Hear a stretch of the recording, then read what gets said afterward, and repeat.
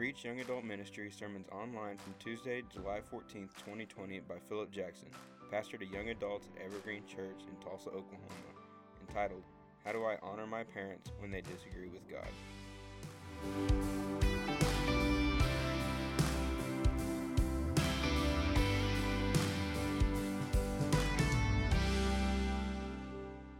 We are in a series of lessons called FAQ, Frequently Asked Questions, and there's a couple of reasons why we're doing this series.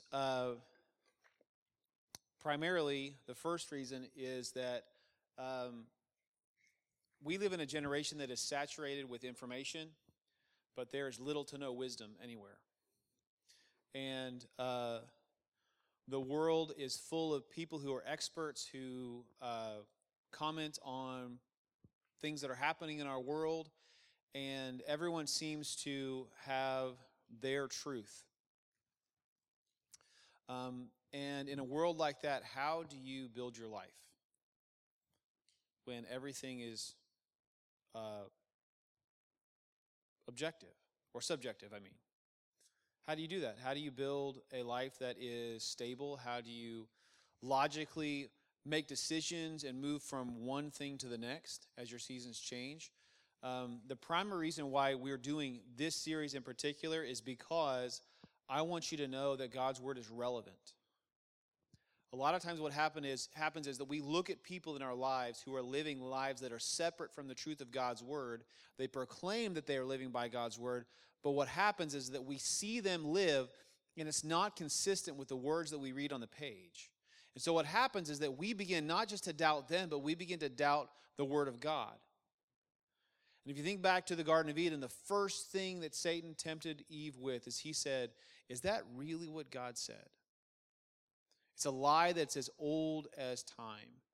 And so what we have to remember is that as we live in a post-truth world, we've got to remember that there is truth. There is absolute truth.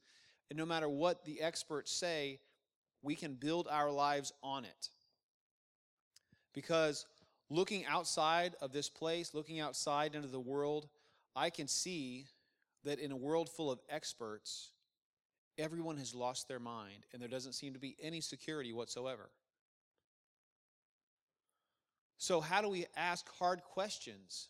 It seems like we live in a generation that is scared of hard questions, that we are dismissed or we're told to just believe more. That's what you need. You just need to believe more. You just need to trust more. You just need to do more. You need to just work harder. You need to whatever, you fill in the blank. But the truth is that God's Word is real, and it's very, very applicable and apparent to every generation. And with every cycle of society that we go through, no matter what it is, whether you're wearing togas or you're wearing Bermuda shorts and a Hawaiian shirt, it doesn't matter. God's Word is relevant. Okay? Another reason why we're doing this, aside from highlighting that God's Word can take hard questions, is that I want you guys to know that these things are relevant even today.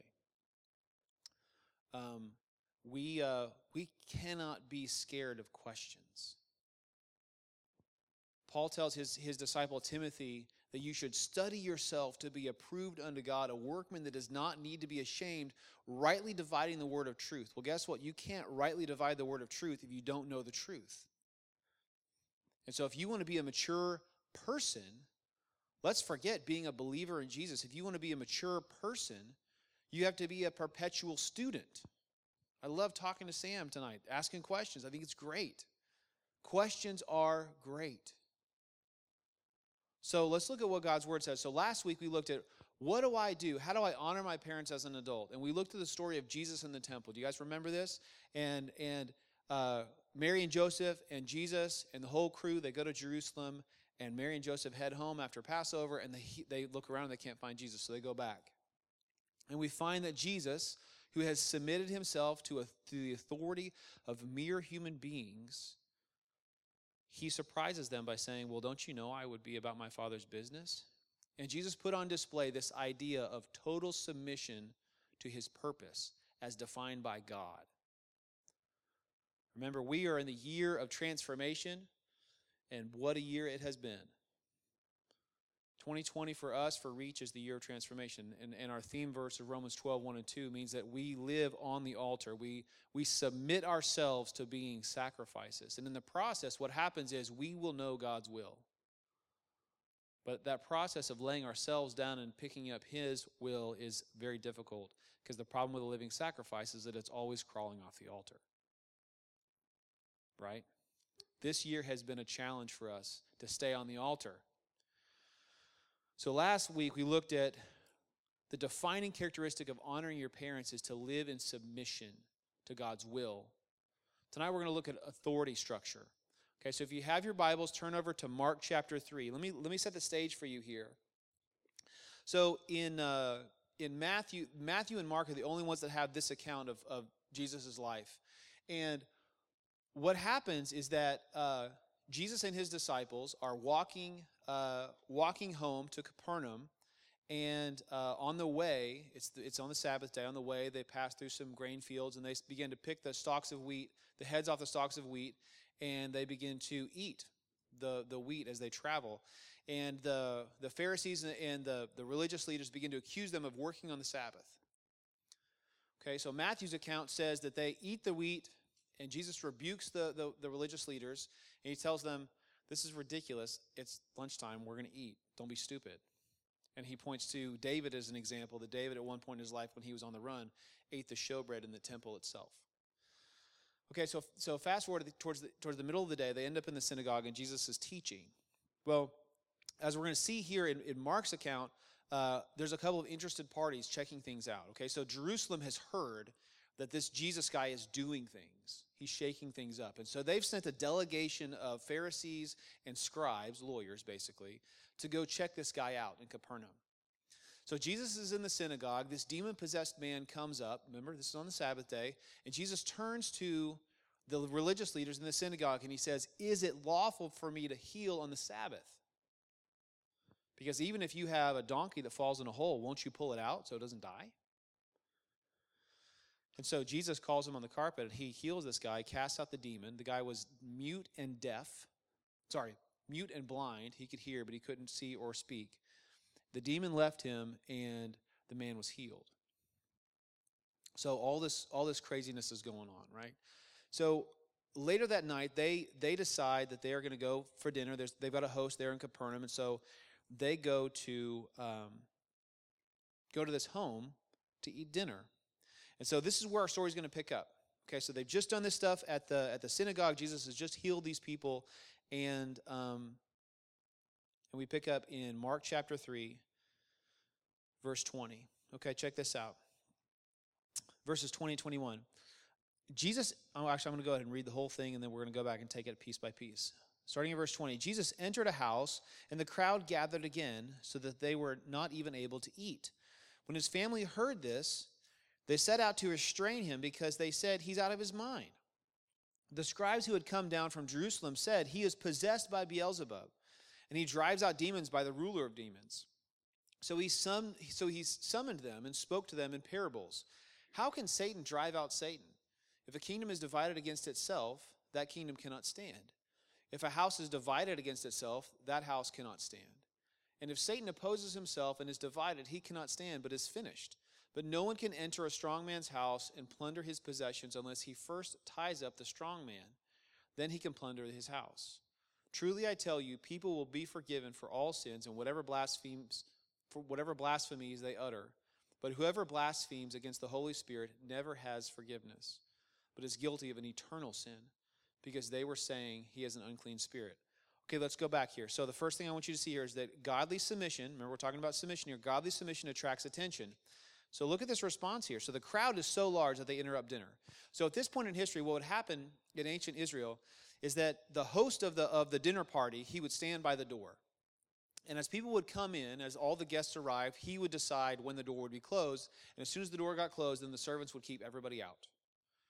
Okay, so what happens is this mob from the synagogue follows Jesus to this house, so much so that the host can't even close the door. They can't even start dinner. Okay, so it says that in verse 20, as Jesus entered the house, the crowd gathered again so that they weren't able to eat.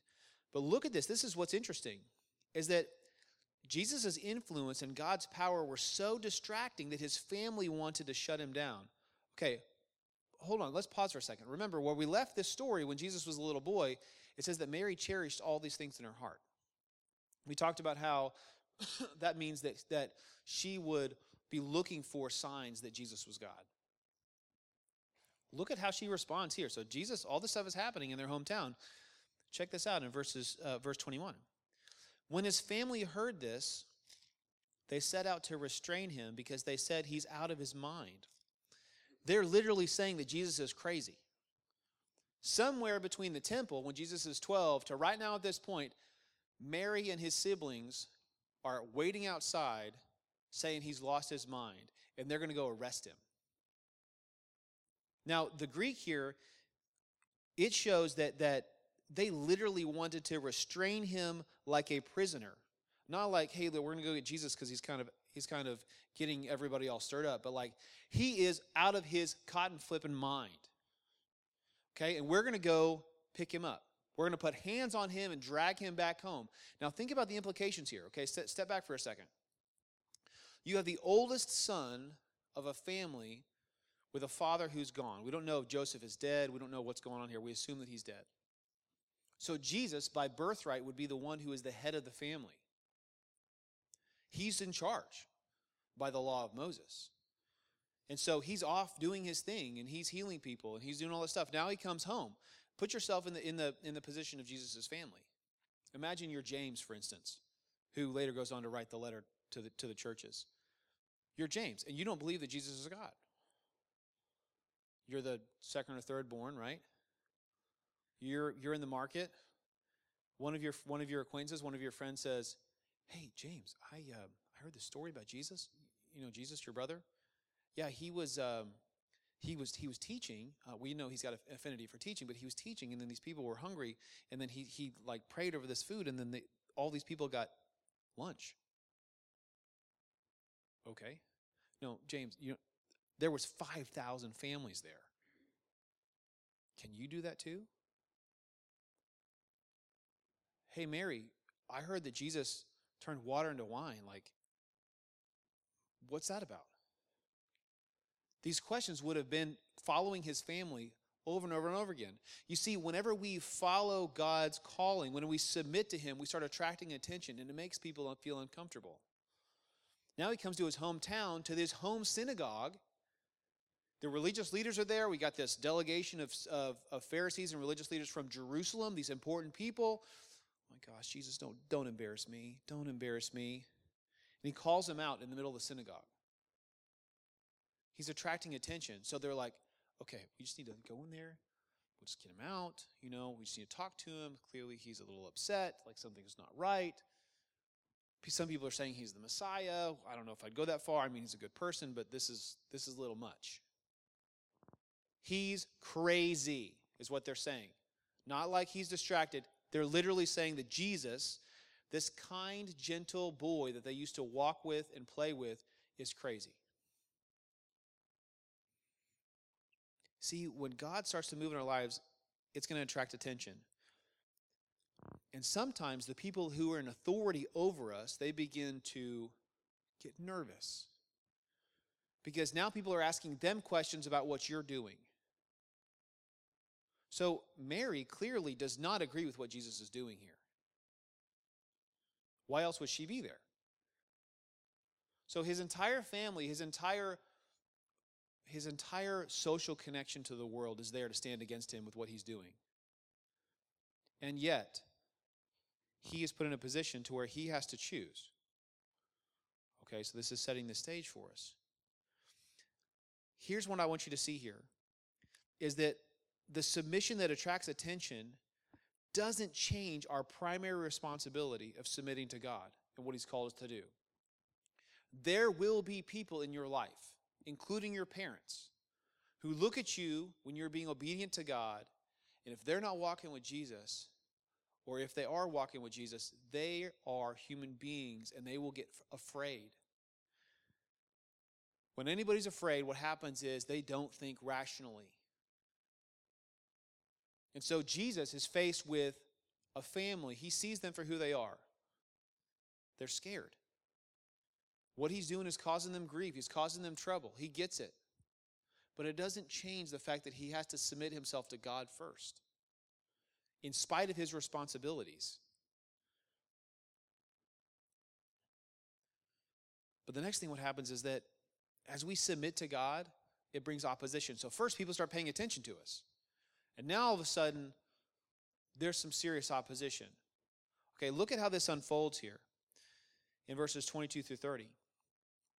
So it says this. It says, let me flip my page here. It says, the scribes who had come down from Jerusalem said, he is possessed by Beelzebub, that's the devil, and he drives out demons by the ruler of demons. So he summoned them and spoke to them in parables. How can Satan drive out Satan? If a kingdom is divided against itself, that kingdom cannot stand. If a house is divided against itself, that house cannot stand. And if Satan opposes himself and is divided, he cannot stand, but is finished. But no one can enter a strong man's house and plunder his possessions unless he first ties up the strong man. Then he can plunder the house. Let me pause right here for a second. So a group of lawyers and Pharisees from Jerusalem come and they want to investigate Jesus, right? So they saw what he did in the synagogue. They healed this demon-possessed man. They said, oh, well, of course, he's not like us, so therefore he can't be godly. I'm going to tell you something. There are things in our Christian culture that are not godly. There are things that we do that are not godly. What does that look like on a practical daily basis? That looks like someone who doesn't spend any time in God's Word. They live how they want to, and then they get on Facebook and they destroy everyone in their path, and they say that they're right because they're God's child. It means that we look down on people who look different than us. It means that we separate people into categories, and we refuse to see them, and we refuse to see their hurt, and we blame it on just their bad decisions. We look at a person who's addicted to a substance, or they're wrapped around the axle because of the decisions of their life. We don't give them a helping hand because they deserve the consequences of what they brought on themselves. These are not godly responses to the world. Sometimes when you obey God, when you obey Jesus, if you have people that are not looking and submitting and being living sacrifices, they will point at you and they will throw arrows. They will oppose you. But it doesn't change your number one job, to abide, to submit to what God's called you to do. Do you push back in a hateful way? Absolutely not. You push back in a way that is appropriate to your obedience. If God has called you to do something, you obey him regardless of what that is. Because we have an allegiance first to him and then to others. These leaders didn't see a follower of God. They didn't see a person who was living a holy life because they didn't want to see it. There will be people in your life that look at you, and no matter what you do, no matter what you say, they will not be satisfied. So what do? They make up stuff. They make up accusations. Look at this. Look at what they say. They call him. In verse 22, it says, he is possessed by the devil, and he drives out demons by the ruler of demons. Jesus, he rebukes them by saying, that's ridiculous. Because a house divided against itself, it can't stand. You can't win a war through friendly fire. You can't do it. If one army is killing each other, you're not going to win. It's not the way this works.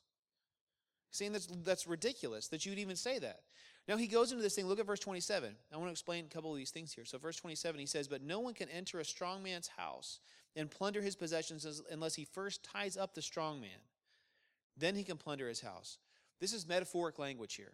So what Jesus is saying is he's saying, look, they just had a massive episode a few chapters back based on this timeline in the book of Matthew where Jesus is as he goes into communities, people are so overwhelmed with the possibility of being healed that he's being mobbed to the point to where he fears for his safety.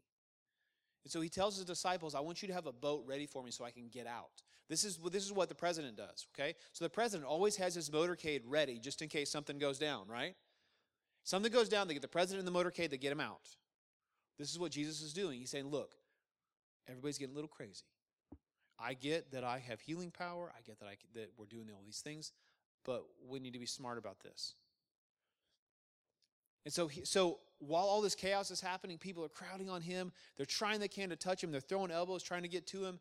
There are these people who are possessed by demons. And one of the things that Satan loves to do is he loves to cause chaos. So what happens is these demon-possessed people are falling on the ground and they're making a scene. And they're beginning to scream, you're the Son of God, oh my goodness, how can we be delivered from this? And they're just like screaming just all kinds of things to add to the chaos. So what Jesus is saying here is he's saying, before I can deal with any of these other issues, these root issues, I've got to shut them up. In regard to this man who walked into the synagogue who was mute and blind, who he needed healing himself. But what Jesus is saying is that I've got to deal with the distraction first. You guys are totally missing all of this. I can't have a dialogue if someone's screaming over here in my ear. I can't teach if someone is causing a riot. The first technique that Satan does is he tries to confuse. This is what demons do. He is all about accusing and distraction. But look at this other thing here. Actually, before I move on, I want to point this out. If there are not things in your life right now, there will be things in your life that are going to be screaming at you for your attention, to try to get your attention off of Jesus. Okay? These things are driven by your flesh. They're driven by things that you want because you feel insecure or entitled for something that God has not given you. It could be anything. It could be a relationship. It could be marriage. It could be a car. It could be a job. It could be a degree. It could be your own place to live. Freedom. That's what we talked about last week. Freedom. I just want to be free. That thing that you are so jealously chasing after, that's noise. God is not going to call you to anything that's going to take you away from your ability to obey Him. Sometimes when we're trying to get our lives right with God, we have to take out the noise first. We've got to shut it out. We've got to dismiss it. Now look at this. There's this little piece here. Now remember, the Bible doesn't mean what it says. The Bible means what it means. Okay, context is important. All these things are important. A biblical hermeneutic is really important. That's your $1 million word for the day, hermeneutic. Okay? So look at this in verses 28 through 30. He talks about blaspheming the Holy Spirit. He says, "Truly I tell you, people will be forgiven for all sins and whatever blasphemies they utter. But whoever blasphemes against the Holy Spirit never has forgiveness, but is guilty of an eternal sin because they were saying he has an unclean spirit." Okay, let me explain this for a second as best I can. This does not mean that if you have said the name of Jesus in vain, that you cannot go to heaven. Blaspheming the Holy Spirit is a process. Okay, so Romans chapter 1 talks about this idea that God has revealed Himself to the world. Okay? We talked about last week about general revelation and special revelation. God has made Himself known to the world by first showing Himself in creation, by the complexities of the world and the universe, but also through a specific spoken word that He has given to human beings that has been consistent over time. So Romans chapter 1 says that God has revealed Himself to us, and He eagerly goes after us, showing Himself to us. This is why people who have never heard of Jesus can still be saved, because according to Romans, Paul says that if those who don't know the law do the things in the law, they are a law in and of themselves. This is why, for instance, here's an example. Okay, some of you know that I'm Native American. I come from a Cherokee heritage. When the settlers came to the New World, they began to tell these Indian tribes about this man named Jesus and the Holy Spirit and the Father and what Jesus did. Well, guess what? Many of these Native American tribes says, "Oh yeah, the Great Spirit, of course." Wait, what? Yeah, the Great Spirit and the Son and the Father, they're all one. And then the Son came and He died for us, and then the Great Spirit, He helps show us how to live our lives. But you're saying His name is Jesus. Oh, okay, that makes sense. Paul describes in Romans that God has made himself known to all of humanity. Whether you were in the far jungles of the Amazon or you were in Tulsa, Oklahoma, God has revealed himself to you. Now, hold on a second. If you decide that you want to live your life free of conviction, you want to do what you want, you want to live the way that you want, you want to follow your own rules, guess what? There will come a time, even though God is patient, God is kind, He is long-suffering, if you say to Him, I will live my own life, I don't care what you say, I'm in control, God will answer your prayer. Romans 1 says that He will give you over to a reprobate mind, basically is a mind that is free of conviction. He says, you know what? You don't want to feel bad for doing things that I've told you not to do? I'll take that from you. The book of Hebrews and the book of Proverbs says that we shouldn't despise the conviction of the Lord because who the Lord loves, He convicts. That conviction is proof that He loves us. And guess what we do? Whenever we tell Him, I don't want your conviction, I don't want you pointing out things that I'm doing that make me uncomfortable, He will answer that prayer. And He will give you a conviction-free life. But here's the problem. Is that a conviction-free life, a life that is void of any divine intervention or conviction, is a life that is doomed to destruction in every way. What Jesus is talking about here, blaspheming the Holy Spirit, essentially means that you are taking God and you are telling the world that God is evil. You are taking who God has revealed Himself to be and you have turned that around, and now because you have a reprobate mind, a mind that is free of conviction, you now take your newfound enlightenment and you begin to turn people away from what God has revealed to the world. The reason why is an unforgivable sin is because the person who would blaspheme the Holy Spirit, who would take God's nature and what He has showed Himself, revealed Himself to be to the world, and to twist it for their own evil motives, is to do exactly what Satan has done. And to say, did God really say that? God is not good. God does not care about you. He doesn't care about what you want, what's going to make you happy. This is what it means to blaspheme the Holy Spirit. It means to take a perfect and holy God and say He is wicked and evil and everything in Him is wrong. That person, the person that would say that and believe it and try to preach it from the mountaintops, is someone who is not connected to God. And they will pay for it. Not because God is angry, but because they have chosen their path. Because to be separate from God is to be dead. They accuse Him of being the devil himself. And Jesus says, no, not at all. You can't win a war by friendly fire. You have to first eliminate distractions. And he goes on to talk about this whole thing about blaspheming the Holy Spirit. So here's a test for you. Who are your critics? Who are the people that are standing up and opposing you? Are they godly people that when you look at their life, do they have love, joy, peace, patience, kindness, goodness, faithfulness, gentleness, and self-control? Or are they proud? Are they envious? Are they full of selfish ambition? Do they seek after their own gain and not the gain of others? Well, guess what? When you're following God, those people will oppose you. They will question your loyalty. They'll say, you don't care about us. You don't want to be with us anymore.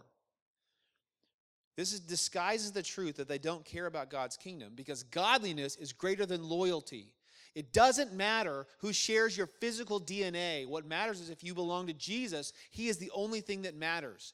And if your blood and family say that that is too high of a price and that you need to be with them and not with Jesus, guess what? Jesus talks about that.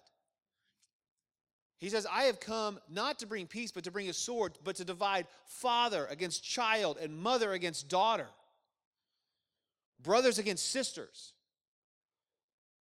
He says, you will lose all of these things, but, he says, you will receive tenfold with your tribulation, with your struggle, with your division, tenfold of a community. That is the body of Christ. You will be divided from people that you share a blood relation with if you are following Jesus. It's going to look a whole lot less like a political allegiance to either side, and you're going to be right in the middle. And guess what? You're going to have haters on both sides because you aren't divided enough. Well, guess what? If you have more in common with living in Christ's kingdom than you do in living in a political kingdom, then you're doing it right. Godliness is greater than loyalty. They're going to question your motives too. Look at what they said. You're doing this just because you're a servant of the enemy. His own family is saying, you're crazy. Why are you doing this? In fact, there's another scripture that says that his brothers told Jesus they were going to go to a wedding. And they told Jesus, hey, why don't you just go ahead of us because we know you're all about the show anyway. And Jesus said, no, you guys go on. I'll catch up. They question your motives. Why are you doing this? You just want this for you. It disguises the truth that they want control over you. They don't want anything about what God's doing in your life. They want control.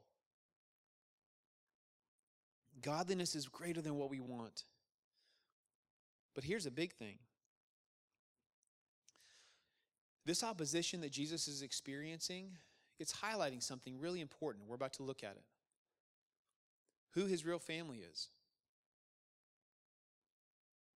You see, when you chase Jesus, you'll lose relationships. You will. You're not going to be everybody's favorite. I've battled this myself. I want everybody to like me. I really do. But there are times when that's not possible. And what the devil does is he comes and he tries to divide people of faith. But what God does in his divine wisdom is when you are chasing him, when you are submitting to living a transformed life as a living sacrifice, he naturally begins to peel people away from your life. And this is a good thing. God wants you to be surrounded by people who are doing this for real on purpose. So not only is there opposition, but here's the thing. If we stop right here, Jesus is alone. He's alone in his obedience. And there's no way that he's going to have any community at all. He's attracted all this attention to himself. Now his family thinks he's crazy. They've made a big scene. What am I going to do now? But God doesn't leave us alone. Look at this in verses 31 through 35. His mother and his brothers came, and standing outside, they sent word to him and called him. A crowd was sitting around him and told him, look, your mother, your brothers, and your sisters are outside asking for you. He replied to them, who are my mother and my brothers? Look at those sitting in the circle around him, he said. Here are my mother and my brothers. Whoever does the will of God is my brother and sister and mother. What we saw last week was that Jesus was all about one purpose, submitting to God's will. And whoever is going in that direction, giddy up, let's go. But if you're not part of me. You're not part of my story. You're not doing what God has done for me. Now, here's the thing about authority. So, Romans chapter 13 and a few other passages talk about authority specifically, okay? So, if you remember in the Garden of Eden, God delegated authority, his own authority to Adam. Okay? So, within the confines of the family, the authority structure to the man first, then to the mother, to the wife, then to the children. That's God's design. That's pre-sin. That has always been. But after sin entered the world, God instituted government. This is where we get Romans chapter 13. Okay? Every authority in your life has been given and delegated by God. That means that the authorities that are in your life, in Romans it says that those are for our protection. They're there in order to keep in check sinful, broken people. But here's the key. This is government, this is family, this is church, this is your pastors, this is your employer, your boss, all of these things. There is a line. And Jesus is making a point here in this story. When your authority that God has delegated to you decides themselves to remove themselves from God's will and God's word, They have chosen to not be an authority over you. This includes your parents. Okay, hear me on this. We are called to love our parents, to honor our parents. But the moment that our parents stop walking with Jesus and they begin to do things for their own selfish motives, they have forfeited their authority. They have forfeited their authority.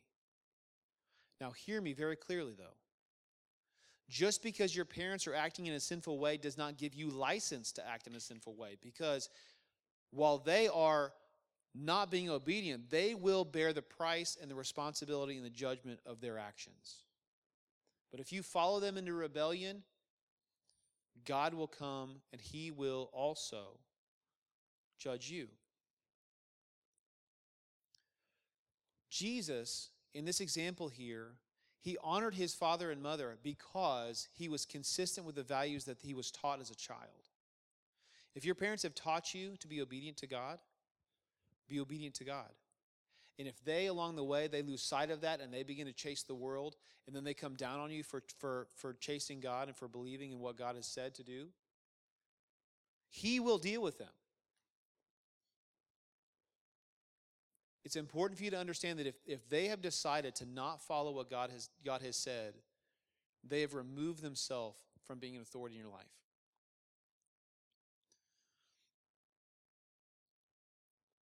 Jesus' family failed to see their own conviction. Think about this.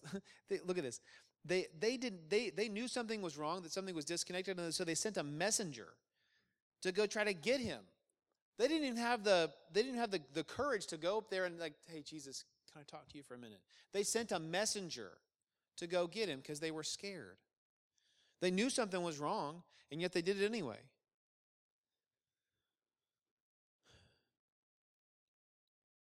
What does all this mean? Sometimes there is tension with your parents because God is trying to get you to do something. Okay? As long as God has not given you a calling to leave your parents' home, you need to submit to their authority. If they are not being a godly influence on you, if they are being an ungodly influence on you, it is not God's will for you to stay in that toxic place. If you are chasing Jesus, your parents should be all about you being equipped to do what God has called you to do. God doesn't need your parents to lead you in your life. Does He want you to have your parents? Absolutely. But He doesn't need them. You don't need your parents to be obedient to what God's called you to do. And if your parents are standing in the way of what God has called you to do, you need to get out of that house. And the whole business, okay, I know what you're thinking. Well, that's not going to work for me because I don't have a job that's going to be able to pay my bills. I'm not going to be able to get a place. The logistics aren't going to work, et cetera, et cetera. Go read Matthew 6. Because Jesus literally says, I know you need food. I know you need a place to stay. I know you need clothes. Guess what? That's not a big leap for me, and I'll take care of you. Seek first the kingdom of heaven and His righteousness, and all these things will be added to you. Sometimes the contention with your parents is a natural thing that God is trying to use to get you out of that place. The longer that you're there is the longer that you're in rebellion. Okay? You cannot hold on to childhood, scream for freedom, and claim to be an adult when you're not. Okay? It's time to put our big boy pants on and our big girl pants on. If we're going to chase Jesus, let's do it. If you need to stay at home to be obedient, to go to school, do it. If you need to move out to have the freedom to do ministry, then do it. If God has called you to get a job, you go do it. If God has told you to hang with certain people and not with other people, then you do it.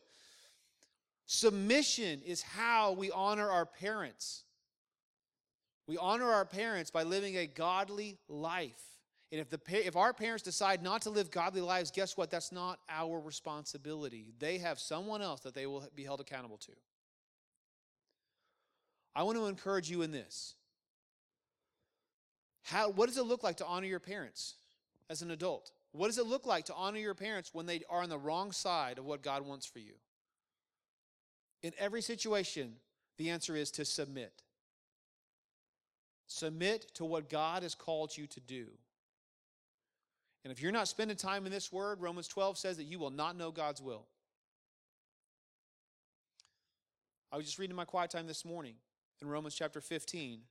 The reason Romans is on my mind is because I'm in it for the summer in my quiet time. Because it says that it talks about how we are supposed to be shepherds of people who are immature. If you're mature and someone else is immature, your job, according to Romans, is to love that person, give them grace, to show them mercy, to help them along in the same way that Jesus did it. And he goes on to say the way that Jesus knew how to do that is because he knew the Scripture. I know that this is possible to honor your parents because Jesus did it. Now, y'all know you're like, well, wait, no, Jesus, he's Jesus. There's no way I can do what Jesus did.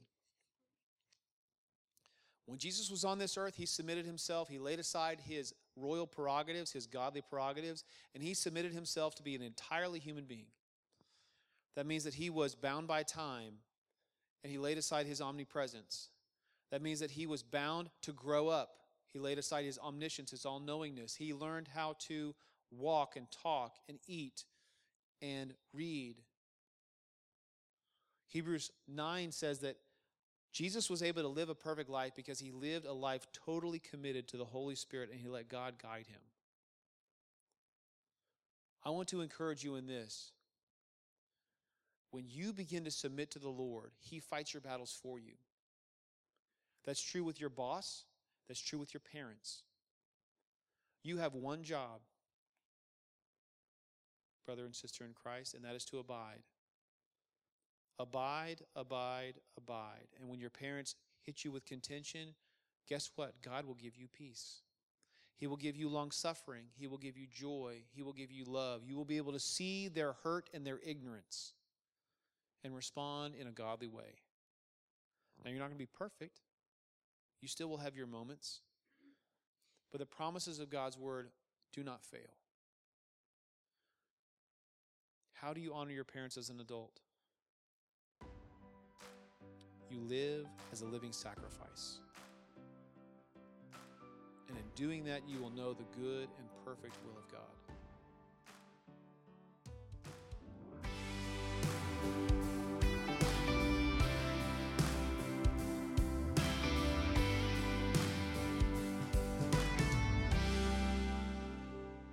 What's up, everybody? This is Philip Jackson, pastor to young adults at Evergreen Church. I want to invite you to come to Reach. We meet every Tuesday evening at 6:30 at Evergreen Church, just east of Mingo on 111th Street. For more information, check out our website, reachtulsa.org. You can connect with us on social media and on Instagram by searching for reach.tulsa. Also, be sure to subscribe to our content for the latest sermons and updates. You can also find us on Spotify, iTunes, and wherever you find your favorite podcasts.